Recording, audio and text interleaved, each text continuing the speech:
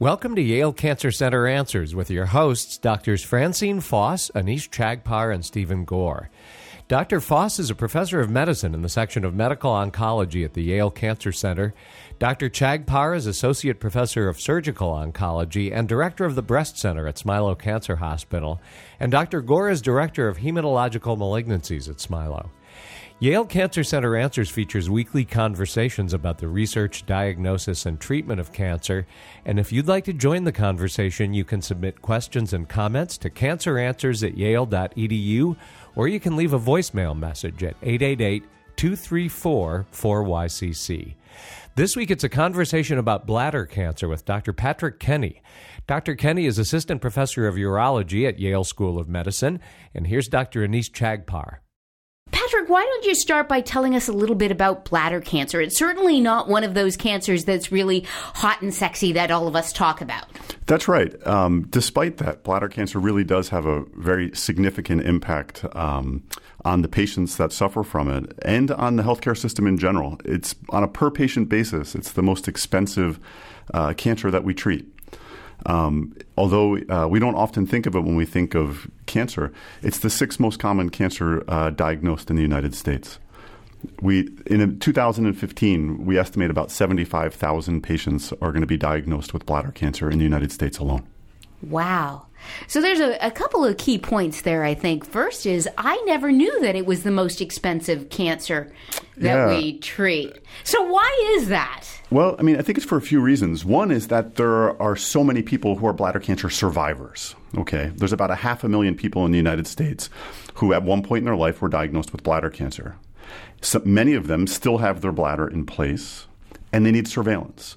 And the ways we look for recurrence of bladder cancer, one of them is to do what's called a cystoscopy. And that's where we put a scope into their bladder.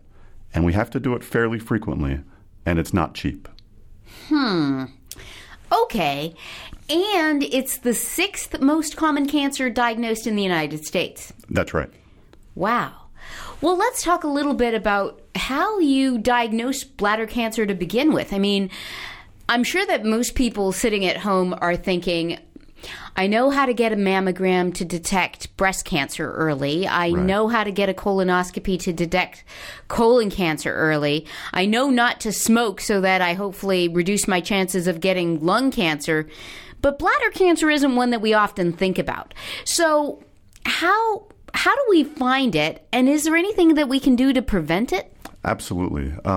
So I think to answer your first question, how do we find it? Most patients come in with symptoms. Unlike, often we hear about patients with colon cancer or breast cancer being diagnosed by screening or even prostate cancer. But bladder cancer, we don't have an effective screening exam. So even patients who are high risk, that we know are high risk based on certain exposures, like smoking, we don't have an effective screening protocol for them. So most patients come in with symptoms. And the symptoms that can be typical of bladder cancer are blood in the urine, or voiding symptoms, that urinary urgency or frequency. So wait a minute. Most people, when they get a little bit of blood in their urine, the first thing they're thinking about is kidney stones, not bladder cancer. And when they get a little bit of urgency, they're thinking, man, maybe I've got a big prostate. They don't think bladder cancer. That's right. And the first thought necessarily shouldn't be that bladder cancer, because most of the people aren't going to have it. But anybody who has blood in the urine, either blood that they can see when they urinate or blood that's in their urine visible only with a microscope, needs to have an evaluation to make sure that they don't have bladder cancer. One of the things that's unfortunate is that women tend to present a bit later than men. Although bladder cancer is much more common in men, women tend to present later. And it may be that their blood that they have in their urine is thought to be something else. Mm-hmm. They may be more commonly treated perhaps for urinary tract infection when it may be something else, such as bladder cancer. So if you have blood in your urine, whether you're a man or a woman, whether it is you can see it or whether it's picked up on a urine test, you should have that checked out. Absolutely. Every time without fail. And even if you have urgency, frequency, voiding symptoms as well? Well, that's a difficult thing because the majority of those patients, in the absence of blood in the urine, are going to have another cause. So we don't routinely check for bladder cancer in those patients. But for people who have those symptoms and who are treated for other causes and those symptoms persist, then we may go down the path of looking for something else like bladder cancer as a cause. Okay, so when you say, and then we'll check for it, what exactly is check for it entail? So that's a great question. So there are basically two ways we use that are kind of standard ways of diagnosing bladder cancer. One is a simple urine test, and that's called a urine cytology. And what that is we take the urine and it gets looked at under a microscope, and we look at the cells in the urine. And if there are what appear to be cancer cells in the urine, then that gets further worked up. The way we have of visualizing the bladder, unfortunately, CAT scan, ultrasound, MRI, PET scan, none of them are good at imaging the bladder. The best way we have is something called cystoscopy. And again, that's where we put a very small camera into the bladder. And so to get back to the first test, because the first test sounds a lot easier and probably a lot more pleasant. But if you're just looking at people's urine for cancer cells, urine comes from kidneys and then goes through the ureters and then goes into the bladder and then comes out the urethra. If you're just looking for cancer cells in the urine, how do you know that those are coming from the bladder? How do you know that it's not coming from somewhere else along that genitourinary tract? Well, that's a great point. And if someone does have cancer cells in the urine, we always check to make sure that the ureters, the tubes that connect the kidney to the bladder, and the kidneys are also fine. We make sure we look at them as well, with a CAT scan typically. Okay. So you've mentioned cystoscopy now a couple of times. First, as a means of surveillance for people who have had bladder cancer, and second, as a way for actually visualizing the bladder to see whether there's an abnormality there and diagnose bladder cancer. So take us through what cystoscopy is like. And are there any novel kind of ways that are making this a little bit more pleasant or more effective? Absolutely, there are. You know, I think cystoscopy tends to be a big source of fear or discomfort, or the thought of it tends to be actually much worse than the actual experience. Patrick, you're talking about taking a tiny tube and putting it up somebody's urethra and looking inside their bladder. Absolutely. We use some numbing medicine that it's not, people generally don't feel pain. They may feel some pressure or discomfort. It's a very fast procedure. We do it every day in the office, and patients tolerate it really, really well. So it's done in the office, not in an operating room? Well, screening or surveillance cystoscopy is done in the office. If we know that someone has a bladder tumor, then we'll take them to the operating room, and under anesthesia, we'll be able to biopsy it or remove it. But in the office, people do great. It's not nearly as uncomfortable as you would think. Okay, we'll take your word for it. But, you know, you asked about advances in cystoscopy, and traditionally we use what's called white light cystoscopy, and that's where the light source has the full spectrum of white light. There's several new methods of doing cystoscopy that may improve bladder cancer detection. The one we're using currently at Yale is called blue light cystoscopy. It's very interesting. It's not done in the office. It's only done in the operating room. An imaging agent is administered into the bladder before the procedure, and it's left in for about an hour or so. And in the operating room, that agent is removed. It's just liquid. And then the patients have a traditional white light cystoscopy. And there's a switch on the scope, which we can flip, that then bathes the bladder in blue light, in the blue wavelength. Rapidly dividing cells are affected by that imaging agent we put in. Cells like cancer cells. And those cells fluoresce red, bright red. And what's outstanding about this technology is it's been shown to increase bladder cancer detection, to reduce the risk of recurrence, and to delay recurrences when they do happen. So it's been a great addition to our armamentarium. It's can be an expensive technology. And that expense may have limited its uptake. What I mean is there are a lot of facilities or a lot of hospitals that have not adopted this technology because the cost may be prohibitive. We've been very fortunate at Yale that we've been able to offer this technology to our patients. Yeah, it sounds like a great kind of device that would help you to see cancers if they fluoresce red and you can't see that as well under white light as you can under blue light. Is that right? Yeah, that's right. And certain cancers, there's something called CIS, which stands for carcinoma in situ. And in bladder cancer, that's can be a very aggressive type of cancer.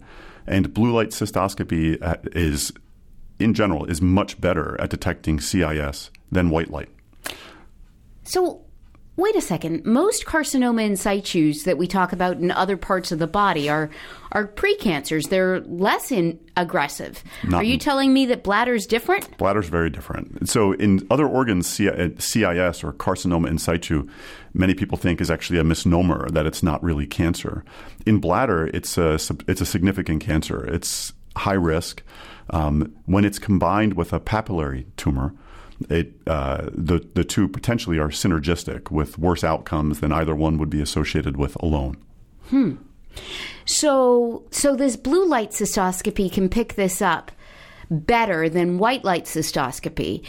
So with regards to the cost, is that something that insurance covers? Well, there's a lot of work being done on that right now. There's a group called BCAN, or the Bladder Cancer Advocacy Network. It's essentially a patient-based group. They've done some work making a lobbying effort trying to have insurers reimburse for this. There are two components to the cost. One is actually buying the equipment. The second is the imaging agent. The imaging agent right now is not covered by Medicare. And that cost is absorbed by the institution that does the procedure. So that's very generous of Yale. It is. I mean, I think it's a testament to, I think, a very dedicated bladder cancer program, and where we're really doing making every effort to provide the best possible outcomes and the best possible diagnostics for our patients. I think when you look at the data, and we realize that although the incidence of bladder cancer may be starting to decline, if you look at the death rates over the past 10 years, they're unchanged. If you look at the 5-year survival from 1975 and you compare it to 30 years later, it's maybe 5 or 6% better. This is during the time period of extraordinary advances in cancer care. But bladder, we've had a hard time making an impact. So if we can add better diagnostics, better treatments, more effective treatments, maybe we can start to inch those numbers down. So that brings me to another point. When you were talking about this blue light cystoscopy, it made sense to me that it improves detection. But you also said that it reduces recurrence. How does it do that? Well, some of that is probably because there are patients who have multiple tumors in their bladder. And we may be better with blue light at detecting multiple tumors. So in what's called the registration trial, there were, for this device, there were a substantial amount of tumors that were diagnosed only with blue light cystoscopy and not with white light. And this led to about a 7 to 9 month reduction in the time to recurrence. That is awesome. Well, we have to take a short break for a medical minute, but please stay tuned to learn more about bladder cancer with my guest, Dr. Patrick Kenny. This year, over 200,000 Americans will be diagnosed with lung cancer. More than 85% of lung cancer diagnoses are related to smoking, and quitting even after decades of use can significantly reduce your risk of developing lung cancer. Clinical trials are currently underway at federally designated comprehensive cancer centers, such as the Yale Cancer Center and at Smilow Cancer Hospital at Yale New Haven, to test innovative new treatments for lung cancer. Advances are being made by utilizing targeted therapies and immunotherapies. The BATTLE-2 trial at Yale aims to learn if a drug or combination of drugs based on personal biomarkers can help to control non-small cell lung cancer. This has been a Medical Minute brought to you as a public service by Yale Cancer Center and Smilow Cancer Hospital at Yale New Haven. More information is available at yalecancercenter.org. You're listening to WNPR, Connecticut's public media source for news and ideas. Welcome back to Yale Cancer Center Answers. This is Dr. Anees Chagpar, and I'm joined tonight by my guest, Dr. Patrick Kenny. We're talking about new advances in bladder cancer treatment and diagnosis. And right before the break, we were talking about this new technique of blue light cystoscopy. And it's so unfortunate that this show is on radio and not on TV, because Dr. Kenny showed me these pictures which would blow your mind, where you can really see these red lesions against a blue light background that you really can't see with white light. So, Patrick, I want to pick up from there. So you can see these lesions. How do you make a diagnosis of bladder cancer? So the diagnosis is a pathologic one, meaning that we do biopsies, or we do we scrape out the tumor, and then it gets sent to the pathologist. I think it's really important to know that the pathologist plays a really integral role in the diagnosis, and it's important, I think, to have as good of a pathologist as you possibly can. And then the pathologist makes a diagnosis, and they tell us they can give us some information about what's called staging. So is the cancer superficial, or does it invade into the wall of the bladder? And if it invades into the wall of the bladder, does it go into the muscle layer of the bladder? And those are all really important because the treatments vary pretty dramatically. Okay, so let's talk about that. Suppose it's just superficial. Then what? Well, you bring up an interesting word, and it's in my field, it's a very loaded word. We actually don't use the word superficial anymore. Okay. Because what we say is non-muscle invasive. And the reason for that is because there are some cancers that are non-muscle invasive, but are still invasive. And they can be very high-risk cancers. And for instance, there's something called a T1 bladder cancer. Those are bladder cancers that invade into the bladder wall, but haven't yet gotten into the muscle. It may be semantics, but when we say superficial, they tend to get lumped in with some of the less aggressive non-muscle invasive bladder cancers. And it's really important that we keep them separate. So if you have a cancer that hasn't gotten into the muscle, that's presumably better, right? That's absolutely right. I mean, the idea is that for those cancers, we have a good chance at being able to spare the patient's bladder. The most common treatment is to scrape out the tumor, what we call a TURBT, or transurethral resection of the bladder tumor. And we do that in the operating room. It's a procedure that's done through the urethra without an incision. And after that, after the patient has recovered, they're generally treated with medication into their bladder, depending on the risk factors of the bladder tumor. What kind of medication? The most common for patients who have what's called high-risk non-muscle invasive bladder cancer or intermediate risk is to use something called BCG. It's an attenuated mycobacterium, kind of like tuberculosis. Yeah, that's what I was thinking. So what it sounds like is you're scraping out a bladder tumor with something that sounds a lot like the same thing that you use with scraping out a prostate through the urethra. That's and right. Then you're putting in something that's like TB into their bladder? Yep, we do that. But we wait a period of time to let the bladder heal. And then the idea is that this bug causes a really intense immune response. And we're really harnessing the power of the patient's immune system to fight the cancer. And it's associated with a reduction in the risk of recurrence. And depending on how it's administered and depending on whose data you believe, it's also associated with a reduction in the risk of progression. So do they get TB? No. There are rare cases where patients can get infections from the BCG, but patients do not get TB from it. and they don't lose their hair and they don't get sick like other kinds of chemotherapy. No, and it's not given through the IV. It's not like chemotherapy. There are chemotherapy agents we can use, but we believe that BCG is the most effective treatment we have. And is that just a one-time thing, or is that an everyday for a while thing? It would be great for patients if it was a one-time thing, but it's not. The initial treatment is once a week for 6 weeks. And then depending on their response, and hopefully they have a good one, then they'll get what's called maintenance therapy for 2, even up to 3 years after that initial treatment. What's maintenance therapy? Well, that's where they come back in several times and have the BCG back into their bladder once a week for 3 weeks. And we tend to do that at the 3-month mark, at the 6th month mark, and then every 6 months thereafter, as long as they remain cancer-free.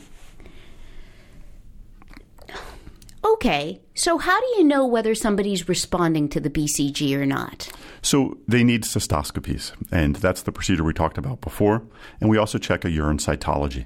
So patients, particularly if they have high-risk bladder cancer that's not invading the muscle, they need very close follow-up. So they come into the office every 3 months to get a cystoscopy in the office. For the rest of their lives? Well, it depends. There's some, there's certainly we can decrease, if someone remains without evidence of recurrence, we can decrease that frequency over time.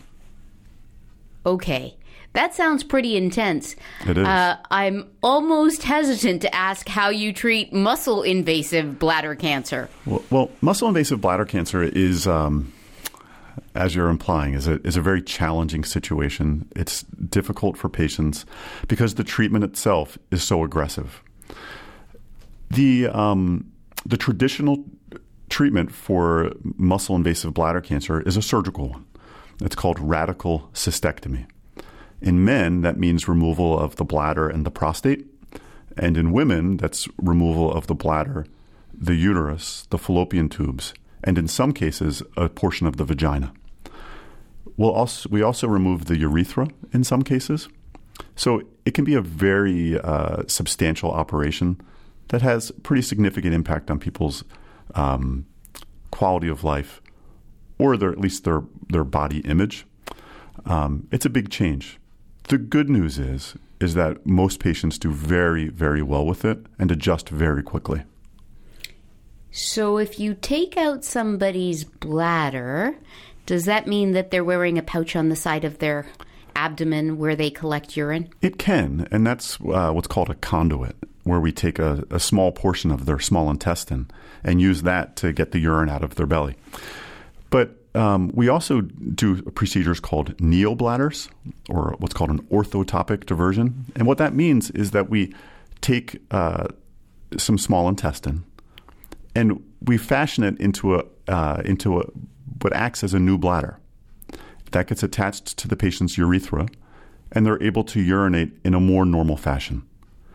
Now, I think that word neobladder is probably not the best term because it's different.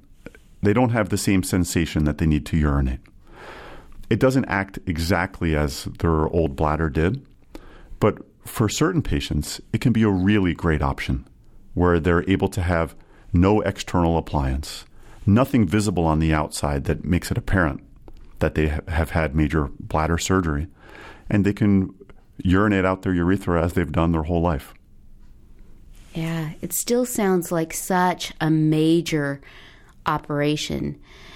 You know, it reminds me when you talk about radical cystectomies and all of the adjacent organs that you take out, of operations that we did years ago on the breast, where we did radical mastectomies, right, only to find later that maybe all of that wasn't really necessary. Yeah, I mean, I think going back to Halsted in the late 1800s, this idea of radical surgery, taking cancer out by the roots, was, a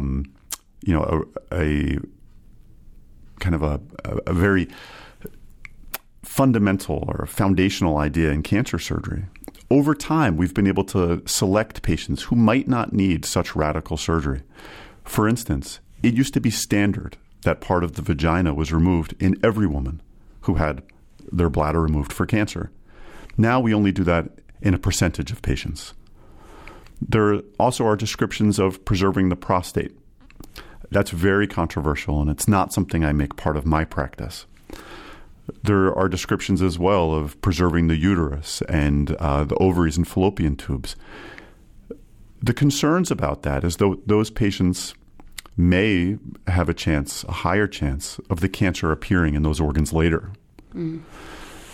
I think a really important thing is that over time, because of better anatomy knowledge, better surgical technique, we've been able to preserve some structures that you might not always think about, like nerves. There are really important nerves that run near the prostate and near the bladder. In men, for instance, that impact their erectile function. One of the consequences of radical pelvic surgery in men can be that their erections after surgery aren't the same as they were before, and many men aren't able to achieve an erection at all. But with good nerve sparing, in appropriately selected men, we're able to achieve good functional outcomes. Yeah.